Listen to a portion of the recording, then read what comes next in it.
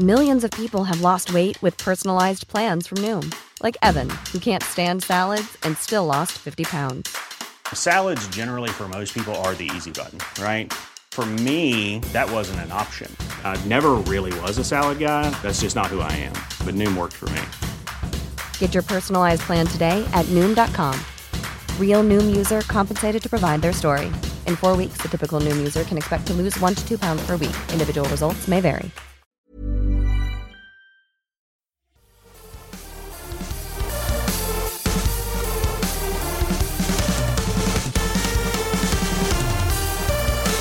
Hi, everybody. My name is Shruti Shekhar. I'm a reporter with Mobile Syrup, and you're listening to Syrupcast, Mobile Syrup's podcast.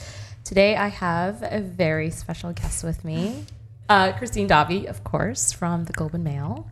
Hi. Hi, thank you for having me. Of course. So we're doing something different this time, right? We're going to do like a fireside bar chat with beers in hands, except we don't have that. Water bottles in hands. Water bottles in hands. And we're going to be talking about... Not plastic. Reusable water bottles. Reusable, yes. Yes. We're going to be talking about our favorite topic. Yes. Spectrum. Spectrum. What a great beer conversation. It's a totally natural thing to talk about in a bar. Absolutely. Yes. But we're talking about it because Canada is currently undergoing a very important spectrum auction for the 600 megahertz band. And the last time a spectrum auction actually took place was in 2015. Am I correct, Christine? Was it? I think so. Are you talking about the 2500 That's megahertz? the one, yeah. There might have been a residual auction in between. That's but, right. But I think the last major one would have been that one. Exactly. Yeah. And the reason why it's so, big is because 600 megahertz spectrum can be used for 5G. And that's sort of what everyone is sort of excited about, because that's like the next iteration of mobile network technology, but not only for mobile cell phones, or rather mobile cell phones. What's a mobile cell phone, Christine?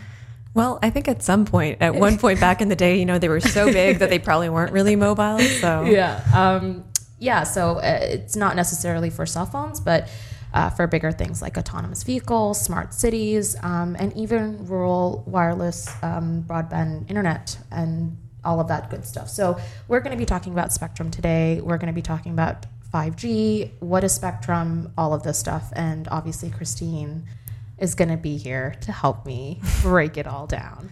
And the more exciting thing is that we're going to figure out what spectrum is. Because this is the day we solve the riddle. We solve the riddle. Yes. What exactly is spectrum? Yes. But let's start off with the 600 megahertz spectrums auction that's currently happening. Christine, you said it was your 5th time covering an auction? I think so. I mean, I've been covering, I guess I didn't really cover the 2008 auction. I've been covering telecom since 2013. Okay. And so there's been a couple really big ones since I've been covering the beat. And then the 2008 auction, I've, written about, talked about endlessly, because that was the auction that ushered in a sort of trio of new entrants that have now been sold. But they were Wind Mobile, now Freedom Mobile at Shaw, and Mobilicity, which Rogers bought, and Public Mobile, which TELUS bought. Correct, absolutely. And that was a very key one because, as you mentioned, those entrants came in, and it, I guess, quote unquote, at the time was supposed to foster competition. Right. Yeah. So yeah, that's an interesting topic altogether, but we won't get into that right now. But so this one obviously is also key because I think you've also written about it, that it has to do with 5G. Yeah. Right. And so why is that important? Yeah. So I think the one thing to understand about 5G is it's going to use a mix of different kinds of spectrum. And spectrum, maybe we should back up to what that is. Yeah, like that is something that I didn't even realize. So you said that you use different spectrums to utilize 5G. Like, how does that work? Right. So maybe if we back up to what spectrum is. Sure.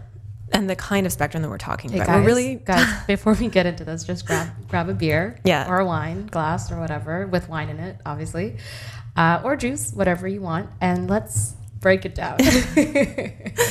Let's talk about what spectrum is. So the spectrum that we're talking about are the invisible radio waves that are used to carry communication signals. And it could be things like radio signals or broadcast television signals, or also wireless signals, or as you mentioned, fixed broadband internet signals. But it's part of the electromagnetic spectrum, Right. which is a huge range of frequencies that includes those radio waves, but it also includes things like very high frequency X-rays, gamma rays, things that emit ionizing radiation. Sure. UV rays from the sun are also on the electromagnetic spectrum. And visible light is also part of the electromagnetic spectrum. All of this is like basically invisible. Yeah, well, except for the visible light. Right, issue. of course. Yeah. Apart from that, essentially like these spectrum rays specific to like wireless services or like digital services, et cetera, like all of that is essentially invisible. So, well, I mean, where do we get it from? And I probably need to clarify, I'm not a scientist. Neither of us are. We're both reporters, but obviously, Christine, my understanding is it's energy that exists in the world, and it's sort of generally radiating there. And then we use radios and antennas to send signals over those the airwaves that are out there, that are naturally out there. And so, is it? I believe you were saying to me earlier, it's the International Telecommunications Union that do they mandate the spectrum or like oversee it? They do a lot of work around trying to harmonize the ways that countries around the world use spectrum.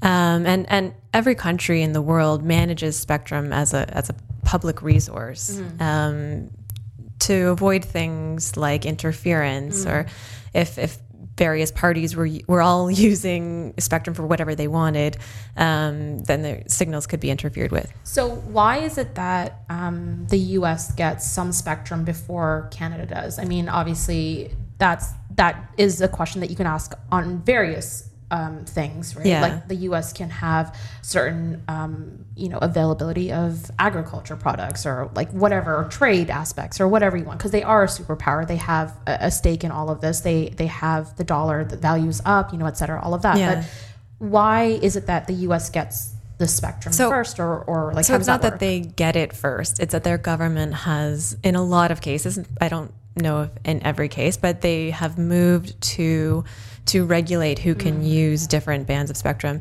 typically a bit sooner than we do. We try to coordinate with them. There is like public policy in Canada and the United States to generally coordinate because we share a huge border and you don't want interference. You want to kind of be using the same airwaves for the same purposes. Right. So in the past several years, the U.S. has moved to auction off or allocate spectrum licenses in certain frequencies a little bit before we have. And it's sort of the fast follower situation we often find ourselves in. If you think about the Canadian telecom industry, there's maybe around 30 million wireless subscribers.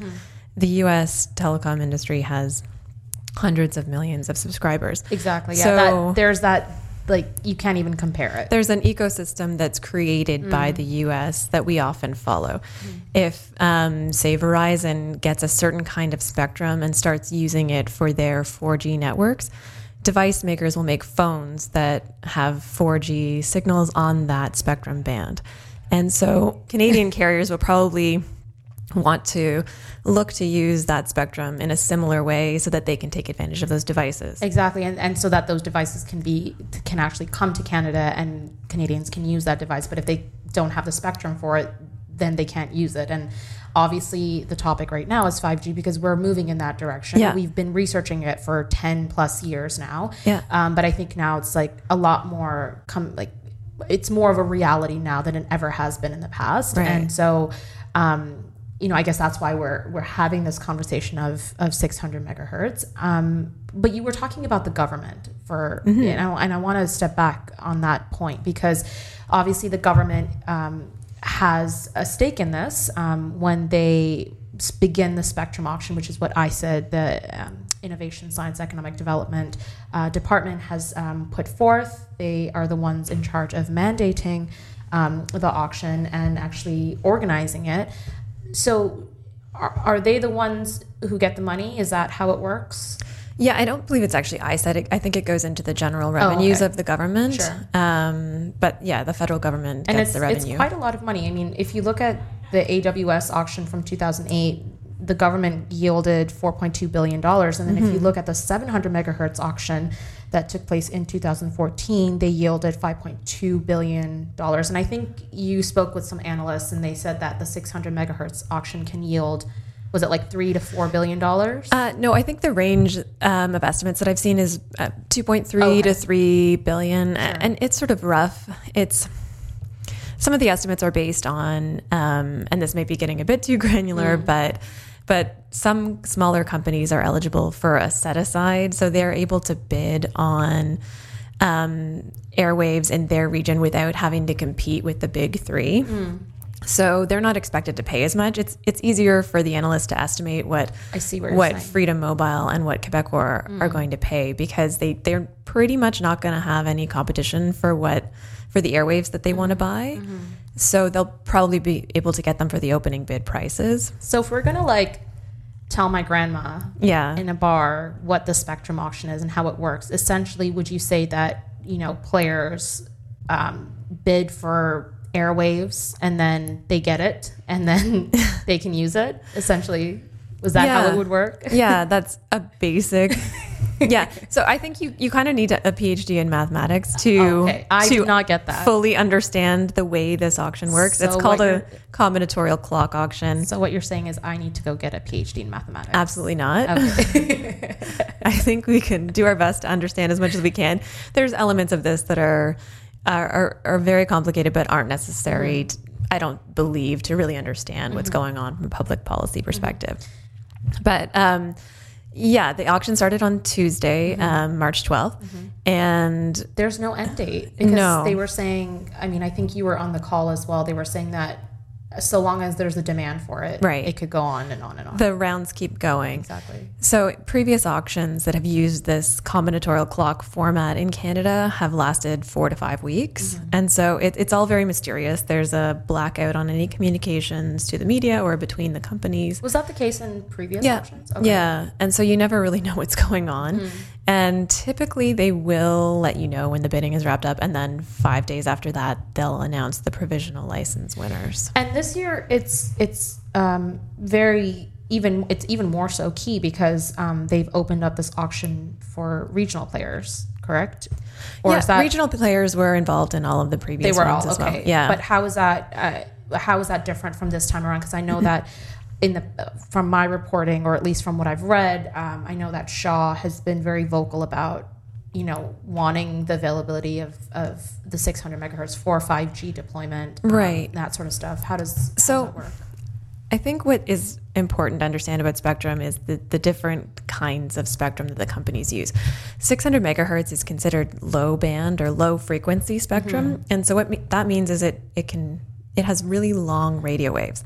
So it travels really far, and it can penetrate into buildings. Like it can penetrate through brick walls and metal in some cases. Can you give me a comparison in terms of the other type of spectrum that's out there? Yeah. So a few years ago, there was a 2500 megahertz auction, and that's higher frequency spectrum.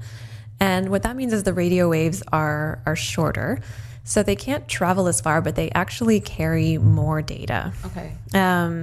They can't travel as far, and they also are more prone to interference from things like trees or rain and stuff like that. So what you're saying is that when you have low frequency and it can travel far, it won't be interfered by trees because it can go. Well, it's a stronger signal. Right, got it. So you might be able to put up a giant tower in a field, and that will offer a signal for several kilometers when you have lower band frequency. So cell phone networks are made up of a mix of different frequencies. So you would have different kinds of different cell towers in different locations, and for higher frequency spectrum, you might put your towers closer together to offer more coverage. Basically, what you're saying is that carriers will use different spectrum for different purposes. Is that how it works? That they use different spectrum together to create like a mesh of coverage. And Sure. that's just me kind of coming with the word right there. And that's another thing that's important about 5G is that it's going to involve using even higher frequency spectrums that haven't been used to date for wireless networks. And that's called millimeter wave spectrum. That's right. And it's called that because the radio waves are so short that they can be measured in millimeters. So that kind of spectrum carries a lot of data. But that auction is not going to be happening. I'm Sandra, and I'm just the professional your small business was looking for. But you didn't hire me because you didn't use LinkedIn Jobs. LinkedIn has professionals you can't find anywhere else, including those who aren't actively looking for a new job, but might be open to the perfect role, like me. In a given month, over 70% of LinkedIn users don't visit other leading job sites. So if you're not looking on LinkedIn, you'll miss out on great candidates like Sandra. Start hiring professionals like a professional. Post your free job on linkedin.com/people today. Until It's like a couple of years away. 2020, 2021, right? That's right. So why is 600 so important? Right. So to come back to why Shaw wanted this spectrum so much. The incumbents, Rogers, Bell, and Telus, have had, a 2 or 3 decade head start. They've had other auctions, and they've also, when the industry was first starting, the government actually gave some spectrum away and didn't charge for it. And they do pay yearly license fees for them. But they have a bunch of different kinds of low band spectrum already. They already have that. They've had that in their network for years. Yeah, like they're sort of ahead of the game in front of everyone else. Right. I mean, and Shaw has only, Freedom Mobile has only been in operation for less than a decade. They started by buying AWS spectrum, which is mid-frequency spectrum, in 2008. And then they did, I believe that they've got some 700 megahertz spectrum. I can't remember if they got it in the auction. I think they got it afterwards. And so they have some low band spectrum, but not a lot. So they really need low band spectrum to help improve their coverage, like long range coverage in their network. And so that they can go into perhaps other cities and other locations and even in rural parts of Canada, for example, right? Yeah. And, with that, it's not just Shaw, right? Like there's Videotron, and then there's Xplornet, there's SaskTel, excuse me. There's also Iris Technologies, and then there's also Bragg Communications. So there's a lot of smaller players that are involved. Right. Which is interesting. At least for me, it's nice to see that there's this opportunity that's being given from the get-go, and not getting like the leftovers, if you say. Yeah, I mean, there have been set-asides in most of the recent auction for smaller players. So you have seen most of these companies being able to get spectrum at around the opening bid prices and not having to fight each other or fight the big three, which have a lot of money to be able to spend on this. So how does that work in terms of the actual auction? So these players, ISID was very specific. Like they aren't able to bid on the specific spectrum that's been set aside for the regional players. So right. It almost looks like there's 2 different auctions that are taking place. Well, so the regional players would still be eligible to bid on the non-set-aside spectrum. Oh, really? Yeah. So they could be competing with the big 3 for the non-set-aside if they wanted more for whatever reason. Right. And if in some cases, the regional players' operating territories would overlap. For example, Freedom Mobile and Videotron both serve the city of Ottawa. So they would both probably be vying for the spectrum that covers the city of Ottawa. Right. But yeah, you do make a good point that the big 3 will pretty much be focusing on their allocated spectrum. There's 7 blocks available in each region. There's 16 regions. And the big 3 are eligible to bid on 4 of those blocks. Right, absolutely. Yeah. And going back to the 600 megahertz, like the actual spectrum and why it's so valuable, because you said earlier in our conversation that the way 5G would work would be to use different spectrums, right? Correct? So how would that work with 600 megahertz? Like I remember when I was listening to Telus's Q4 results, they were basically saying that they were hoping to use 600 megahertz to help deploy rural wireless internet services in obviously rural parts of Canada. But the way they would do that is 75% of their fiber network would be whatever they have right now, and then the rest would be with the 600 megahertz that they receive, and then that would be to basically push out the 5G. Is that how it works? So what they're saying, I think what they're getting at there is 5G is going to offer the opportunity to provide much faster home internet in some cases. Like it can be used that way, or it can be used for mobile services.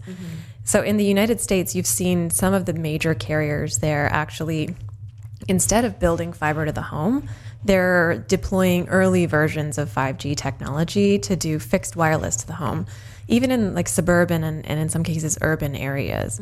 Whereas in Canada, we've seen Bell in the east and TELUS in the west pretty aggressively investing in fiber to the home, which is fiber optic cables directly to people's homes to provide pretty fast home internet services. So what TELUS was saying on that call was that it's something that they might look at as they get towards the end of their fiber build, and also as the 5G technology improves, that they could use 600 megahertz spectrum to deliver fixed wireless to the home probably in cases which are more in suburban or more at the edge of urban areas. Yeah, and I think that's from my understanding, that's what he was trying to say, which is basically like in areas where you really aren't near an urban center to pick up on that signal, or it's more that it becomes a lot more expensive to build fiber to the home when you get into less densely populated areas. It's really expensive to do fiber to the home. You know, you're digging up roads, or you're having to string fiber optic cables along hydro poles, for example. It involves getting tons of different permissions. It can cost, $500 to $1,000 per home that you pass. So if you can put up a tower and a radio and antennas and beam that to people's houses that are nearby, that can be a lot more cost efficient. Totally.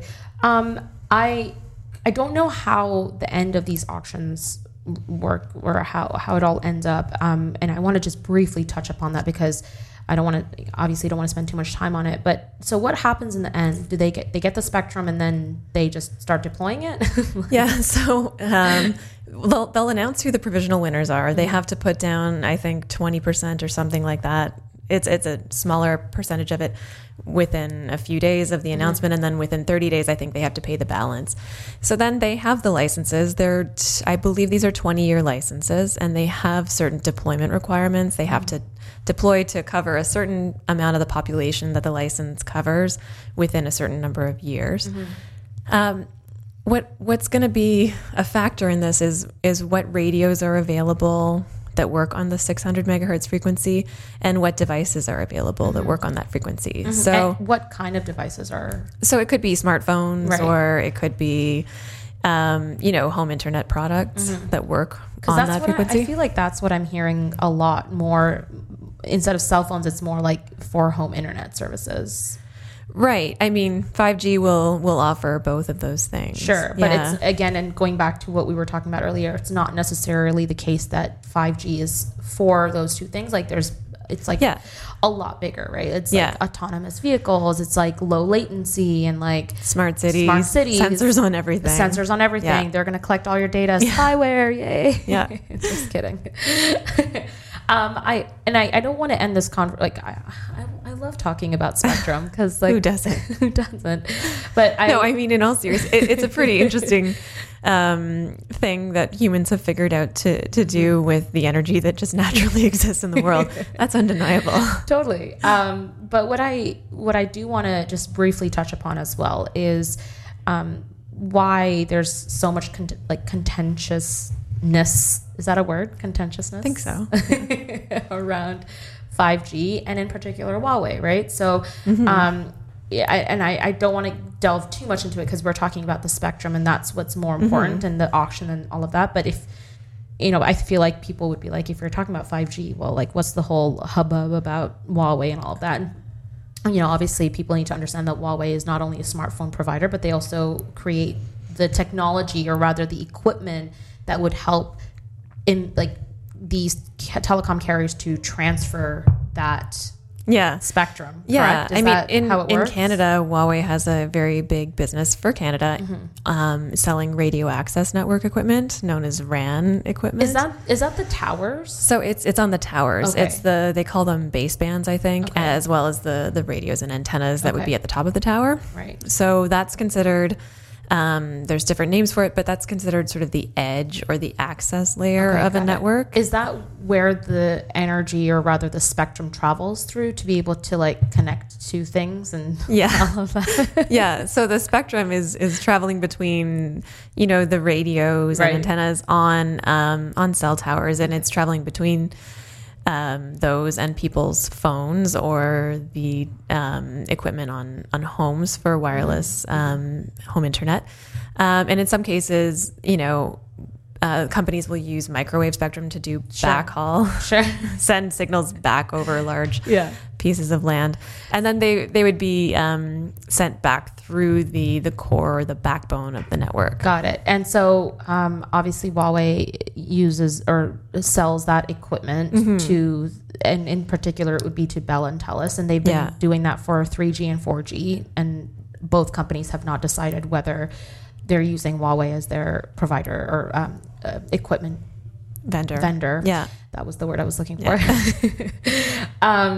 So when 600 megahertz is available, or rather when the companies get a hold of that spectrum, do they have to create new like equipment, or do they have to put in new equipment to be able to use 600 megahertz then? Yeah.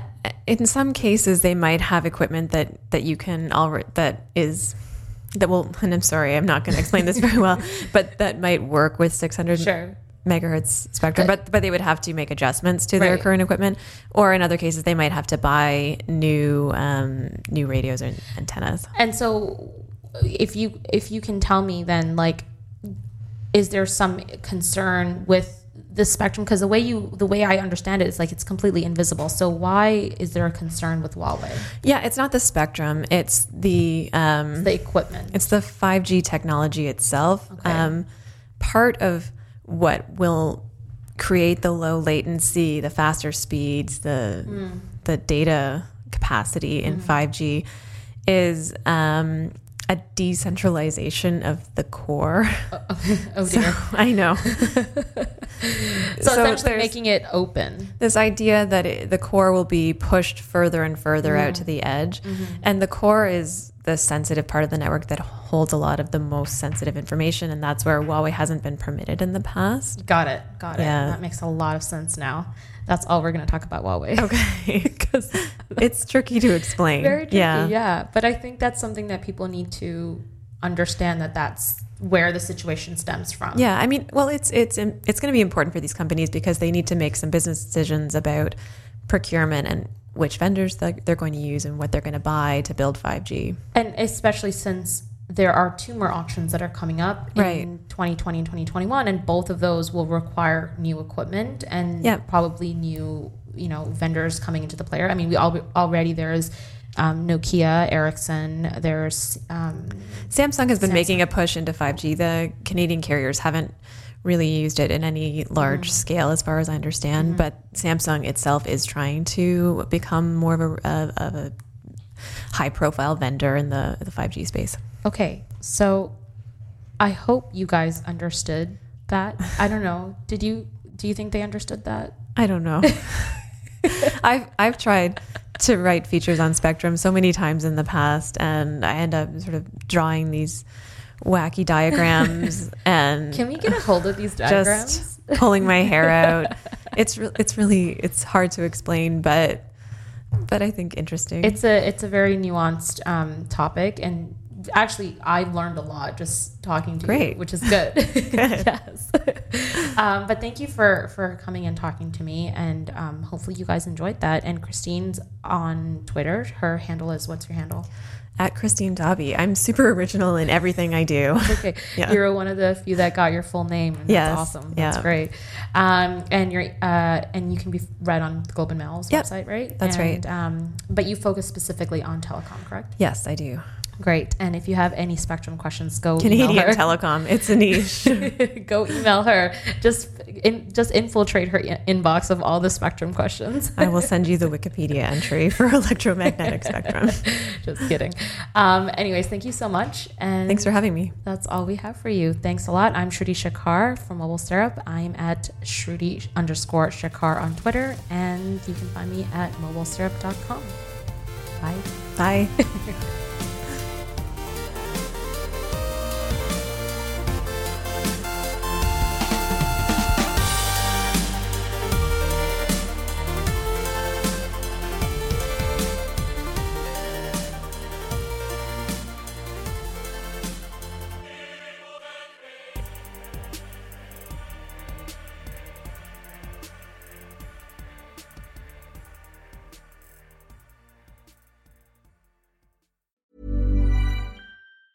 Mom deserves the best, and there's no better place to shop for Mother's Day than Whole Foods Market. They're your destination for unbeatable savings, from premium gifts to show-stopping flowers and irresistible desserts. Start by saving 33% with Prime on all body care and candles. Then get a 15-stem bunch of tulips for just $9.99 each with Prime. Round out Mom's menu with festive rosé, irresistible berry chantilly cake, and more special treats. Come celebrate Mother's Day at Whole Foods Market.